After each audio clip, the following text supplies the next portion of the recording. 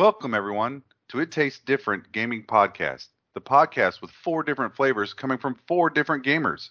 I'm your host, Russell Rowe, and I want to welcome my co-host, Shane Eisterhold, Patrick Smith, and Nick Irwin. Hey, Patrick. Where can they find us? Well, the first place you should check out is our website at ittastes.different.com.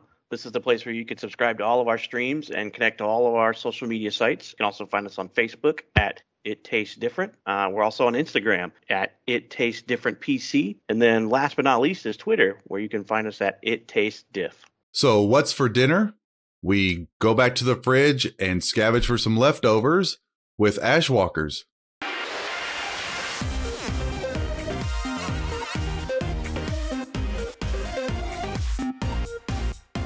Ashwalkers is made, or I should say it's developed by Nameless 13. The publisher is going to be Deer Villagers and 24 Entertainment. It was released April 15th, 2021.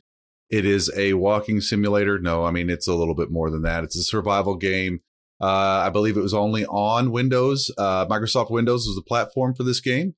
And we're going to jump right into this. We're going to get to, let's say, Nick. Nick, what you got, man? What do you think of this game? Yeah, it is kind of a walking simulator, but with resource management.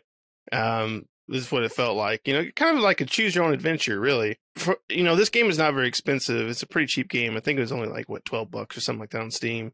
So, for the $12, it's a pretty good game. It's mainly black and white. There's a little bit of color, but you pretty much walk from A to B and various things happen, and you get to choose different actions based on what you feel like you want to do. You have 4 companions, and I'm sure we'll get into kind of like the variations between the 4 companions and stuff. But and then stuff happens.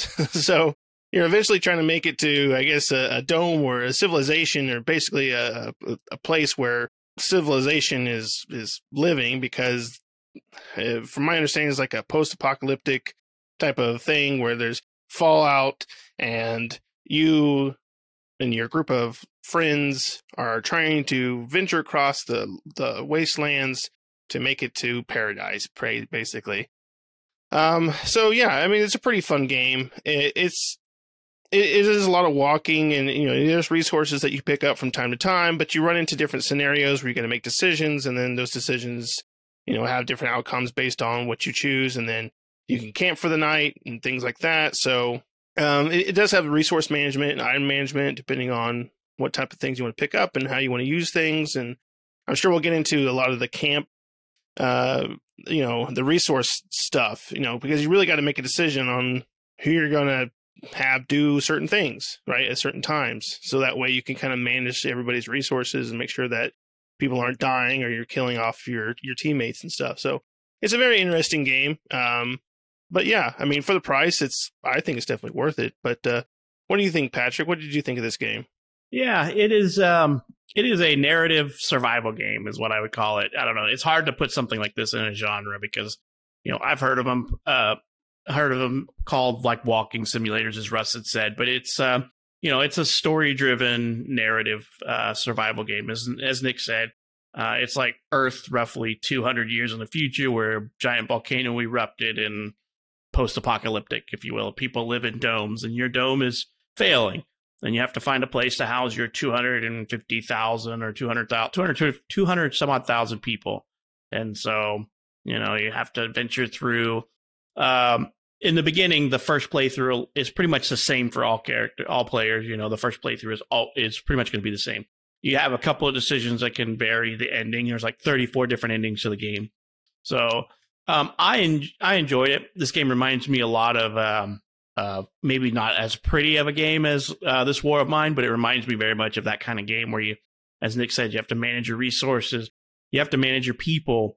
They get wounded. They get disheartened. They basically just lose the will to want to keep going. And decisions matter in the end game and stuff like that because they build who your team is. So I actually like this one pretty good. I mean, I played through a single playthrough, and you have to play through the singles playthrough before you can do custom games where you can change up some of the things such as traits on your characters and stuff. So I liked it. Russ, what did you think about this one, man? I'm pretty much on the same page as you. I got through one full gameplay of it. It's a game that like you sit there and you're, I don't know, for those that have significant others, maybe they're watching their favorite show and you just have your laptop sitting on your lap and you've got headphones on. You're just sitting there playing it and half watching what's on TV. It's a completely chill and relaxed game in the sense of just enjoying the game. I think this is a very good example of our indie studios. Our indie studios are coming out with games that are, I thought it was a very artistic game, actually. It was black and white, but it was also very artistic in a sense. I didn't feel like I was playing a game from the 2000s. I felt like I was playing an indie game from 2021. So that felt really good. The sound was pretty good to it. There was no bugs or anything, but the decisions, it was kind of like a choose your own adventure. That's what it brought me back to. I thought about it being like a choose your own adventure book. I love those. Scholastic used to sell the crap out of those things and I would be buying them. So that's what it kind of reminded me of. Of course, it's not an acquired taste. It's just understanding what you're getting into before you play the game. You're not going into a game that's going to, light up your screen. You're not going to be, knuckles are not going to be crunched or anything like that. I am going to assume that it does get quite a bit more difficult than the first playthrough as you continue to play through. So maybe the managing of your resources and your people might become a little bit more difficult the more you play and the more that you play it. So if you like these kind of games, you like to see what the different outcomes are, this is definitely a game for you. And like Nick said, at $12, I mean, this is definitely a pretty solid buy, in my opinion. I will probably play it just a little bit at a time as I go, just like come home and maybe play a little bit or on a Sunday afternoon or something. But I enjoyed it enough to say, yes, this was a pretty decent game. So Right. Go ahead, Pat. Oh, I was just going to say, yeah, I mean, it has 30, they claim 34 different endings. So, at roughly 2-hour playthrough through each session, I mean, that's a decent amount of chunk of time if you're trying to see all 34 endings. And the game, as Russ said, the game was pretty simple through the first playthrough, but it adds difficulty because they start getting, you can add on negative effects like your, character's pessimistic or whatever, and optimistic, and they all have traits, that fend to the help whether they're going to, have more energy, less energy. They get disheartened easier, and stuff like that. So there's all kinds of traits to make the game a little bit more difficult. And, and how they do 34 different endings is interesting because the first playthrough is going to be the same for everybody. It's just the actual playthroughs afterwards that are going to change it up a little bit. I thought it reminded me a little bit of like SimCity 3000. Like the first time you play through it, you're like turning off all the disasters. You're turning off all that. You're giving yourself as much money as you can.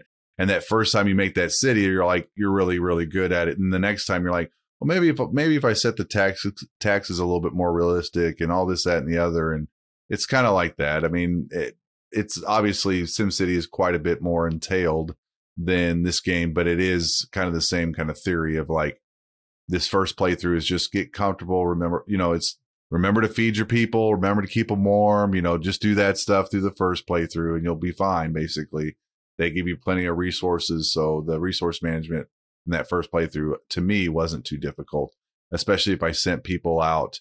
About every other camp, I would send somebody out. Now, I never send Singe out. I think that was named Singe or Cyan or whatever. He never got me crap, so I stopped sending him out after a little while. But beyond that, it was pretty good.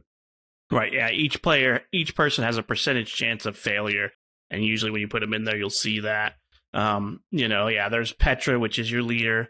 There's Sin, which is a fighter. Callie, which is a scholar, and Nadir, which is like a scout. And that's the first playthrough. You get the same 4 people, and then you can get different. I guess you would call them traits. If you play a different game, you'll have different traits. So it's got a resource management system, as Nick said. You got medicine, food, and wood. The wood's to build a fire with, the medicine's to heal people, and the food is to fill their bellies. And you basically set out head looking for these beacons to tell you where the Dome of Domes is, so you can try to find a new home for your people in your failing dome. And then as the story progresses, you get basically confronted with choices. What do you do here? And it's like there's like four different paths of choices when you think about it. There's the intellectual path, there's the diplomacy path, the sneaky path, and the brute force path. So there's like four paths, four decisions that can kind of go through each situation. And the past success or failure of the past depending on the traits of your party. So if your party's a bunch of pacifists and you try to do a brute force, you're probably likely to fail. Or as Nick had a funny little circumstance where his team's probably the brute force. He had the brute force warrior guy fighting the guy and end up not coming up with a good ending there, or not having a good situation where, So the game, I can see where it's a different playthrough through each party's traits, but I don't know how the 34 different endings will work out. So I know of two, and the only reason I know of two is because I completed it one way and Russ completed it another way. So we talked about that. I know which option he picked, and he knows which one I did. So it'll be interesting. A little food for thought, though, is that the creator of that Nameless 13 Studios is basically one of the creators from what was the name of that? Don't Nod? Yeah, Don't Nod, who basically is, what's his name? Herb Bonin. I think it's his name. Yeah, Herb Bonin. So he's like half of the creative studio of that. Don't Nod made this one. So who knows what more they're going to come out with, but this is definitely an interesting indie game. I don't know. It's only coming out on PC right now. That's all we know about. And for $12, I don't know how you could go wrong for $12 unless you just completely don't like walking sims. And the grayscale of it may not be for everybody. And the only splash of color really is the blood, like when you take damage or there's blood on the ground or something. And for those who don't know, Don't Nod is Life is Strange games, So I think that it's worth the $12. I mean, because I'm going to keep playing it. I mean, I got 3.5 hours into it, so I got one complete playthrough, and I started another one. So I would keep playing if I got more time. But right now, it's off to the next game that we're going to be game reviewing, and we'll see how that goes. I mean, this is not like a AAA title. Russ said it's an indie title. I don't know what this studio is going to do, if they're going to stick with games like this survival thing. But it's a gritty game. I don't know how else to put it. It's very dark and gritty, and everything is bleak. And in the beginning of the game, where everything kept happening and it was kind of negative, at one point my people were completely like disheveled, and I'm like, well, the crap, I'm not going to make it to the end. And then something happens, and you're like, oh, they all got their will to push forward again. Something like that happened to me. And so if you like these black and white, gritty, post-apocalyptic, story, narrative-driven games, you'll probably like this one. If you like this War of Mine, it's basically the same thing without the base building of this War of Mine. It is almost a mini single-player board game on the computer. Almost. I mean, about as close you can get to describing it. It's a solid indie title. This one may not have as much of a variety of playable things to do like some indie games, but it does definitely, I think, the artistic value of it, the story value of it. Because I'll be honest, normally I'm kind of like Nick, and I'm kind of clicking through it. I was actually reading every bit of this one. It was pretty good to read. It was a pretty good story. So definitely, absolutely, 100% worth the $12 in my opinion, for sure. Yeah, and you kind of brought it there, Russ. I was thinking, man, this would be a really awesome 4-player board game where each person is one of the characters, and you kind of maybe roll stats for them and roll negative and positive effects, and you kind of go through and it's be just like the game where you're trying to make it to the dome, and certain random things just happen as you progress, and you kind of make a decision as the 4 players on what you're going to do and who's going to do what. Even setting up camps and stuff like that. I mean, the game almost plays out like a board game, and it would be a pretty awesome 4-player board game where each person just, like I said, just kind of randomly rolls a character and stats and various things, and you kind of just roll through a scenario, and certain things happen depending on, you can have a stack of cards or whatever that have certain scenarios and stuff like that, and you just kind of play them out, and depending on what you pick, it says on the card if you picked, the sneaker or the bruiser or whatever, this is the outcome for that, or something like that. And that would be pretty cool. So, yeah, I mean, like you guys said, for $12, this game is, I think it's worth it. If this sounds interesting to you, $12, you can't beat it. And even if you spend the $12 and you play it and you're like, I don't really care for it, you're only out $12. That's not bad for a game that, you might find yourself coming back to later on, even if it wasn't for you, or maybe someone else in your family really likes it or something, or a friend comes over and is like, hey, what's this game? And, maybe they get some enjoyment out of it. It doesn't matter. But, $12 it's not a hard price to beat for a game that has some context and pretty fun replay value and stuff. So I think it's worth it. Right. And Nick, there you go. Kickstarter idea, man. Let's reach out to him and tell him we got an idea. Let's turn this into a board game. Right? Yeah, that would be awesome. I think this would definitely, if this game came out in Kickstarter as a board game, this one here with how we know how it plays and they kind of showed it off like that, that would be one I'd definitely kickstart. Right. Cool. I mean, so this game, I mentioned that, it's by this co-creator of Life is Strange. This game is nothing like Life is Strange. So don't get the two confused just by me saying that it's the hack co-creator. There's not the same game. So the game is basically broken down into segments, if you will. You have a part where in the beginning, you find the first beacon and you set off from that beacon. So you set off from beacon to beacon and then beacon to your destination. And in between each beacon is basically you traversing an area between the beacons.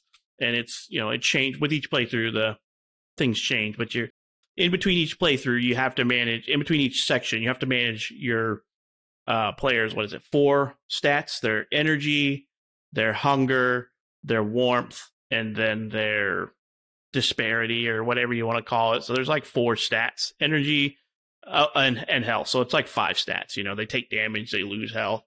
And that's managed. So basically you walk as far as you can and you pick up resources. So you can pick up medicine, stuff to make medicine, stuff to make firewood, stuff to make food. You just find that stuff by scavenging. And as you progress and walk, things like scavenging for materials uses energy. Walking around in a tundra, you reduce heat. You lose heat from your body. So everything kind of has a give and take. So the further you walk and the colder the environment, the more your heat will reduce. If your party's overweight or over-encumbered, energy and heat dissipate quicker, and things like that. And if any one of those stats, so if your food, your endurance, or your heat drop down to where they're in the red, and you keep going, you will start to lose health because, you're damaging them. And so you have to stop and make camp. And when you stop and make camp, you do things like put wood on the fire. The more wood you put on the fire, up to 3, it increases the effects of camping. So the increased amount of heat that you regain, the amount of, if you sleep in the bed, the amount of rest you get. So at a camp, you do a few things. First, you put wood on the fire to say how strong the camp is. So 1 to 3 pieces of wood. And then you either feed your people if you want to, and every person takes a piece of food. You give them medicine if they need to heal wounds. And then you basically decide what's going to happen next. So you have 4 options. Yeah, you can guard the camp, you can rest, you can talk with camp members, and you can scavenge. And so what that is basically you have these 4 bars, and you take your 4 people and you say, well, I want this person to go scavenge for stuff. I want this person to rest because they're low on energy. And I want this person to guard. And, this person can discussions, and stuff like that. And they each do something different. So like guarding basically protects your camp. If something comes, it reduces the amount of damage the people in the camp take. If you rest, it just does just that. It increases their energy. If you have them discussion or talk, they basically stay up and they talk, and they talking is not always a good thing because it can raise or lower their amount of satisfaction, so they can become disheartened. And then scavenging, all these take and give resources. So if you guard, that person loses a little bit of energy, gains some heat because they're guarding next to the campfire, and they lose some food. If they rest, they lose some food, gain some heat, gain some energy, vice and all that stuff down the line. So you have to manage that type of stuff. And then you can set back out. You're looking for things to make campfire with, more food, more medicine, just so you can keep your little triage of people moving. And on top of all that, you're hitting encounters. Encounters can be good, they can be bad, they can be neutral.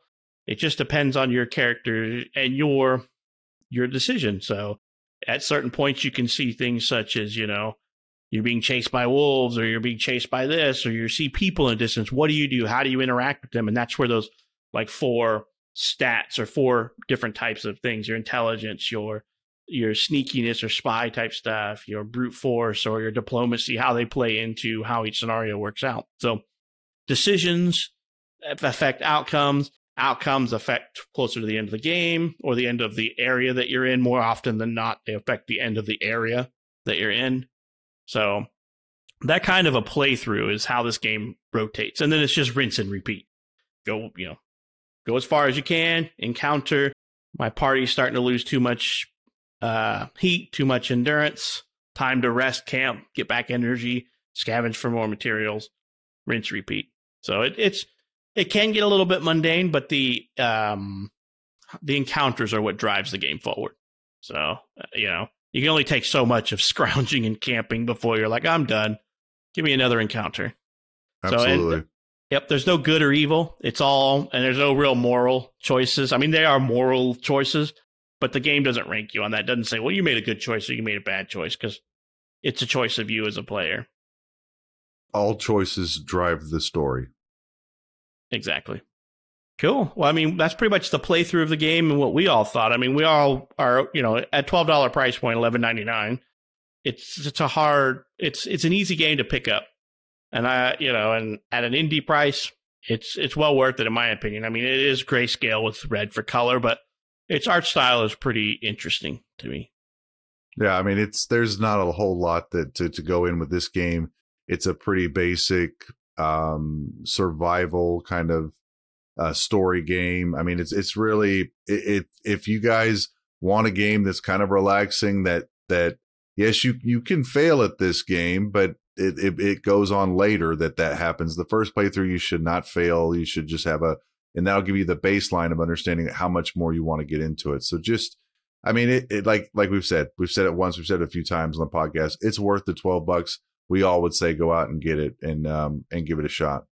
Yep, and you have to do a single playthrough of the normal mode before you can do custom games to add modifiers to the game and stuff like that. So the first playthrough is almost always going to be the same, with alternate endings depending on the midway point that you chose. Cool. Anybody else got any additional details or things they want to bring up about this game? I mean, it's a pretty straightforward game. I mean, it's $12. You can't spend a whole lot of time talking about it, or else you're going to start spoiling it for everybody. No, I don't think so. Cool. I think the scenarios are like Russ said. I think the scenarios that come up they're definitely the highlight. I mean, I love the different scenarios that came up and the decisions that you make from there. So that was my funnest part with it. The camping is what it is, and then the traversing. But the scenarios that come up, sometimes are funny, and sometimes they're really interesting. So that's the part I like. Right. Yep. And just play through the way you would normally play. Don't be like Nick and break the guy's neck on accident. Just play through, Don't crack his neck. No. Yeah.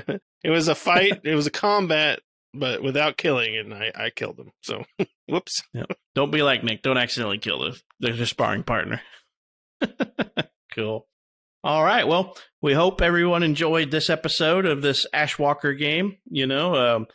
Make sure that if you stuck with us this long, obviously you like what we're doing. So go ahead and like and subscribe, as Russ has said, and don't forget to hit the bell for notifications. And we hope to catch you in the next episode. See ya.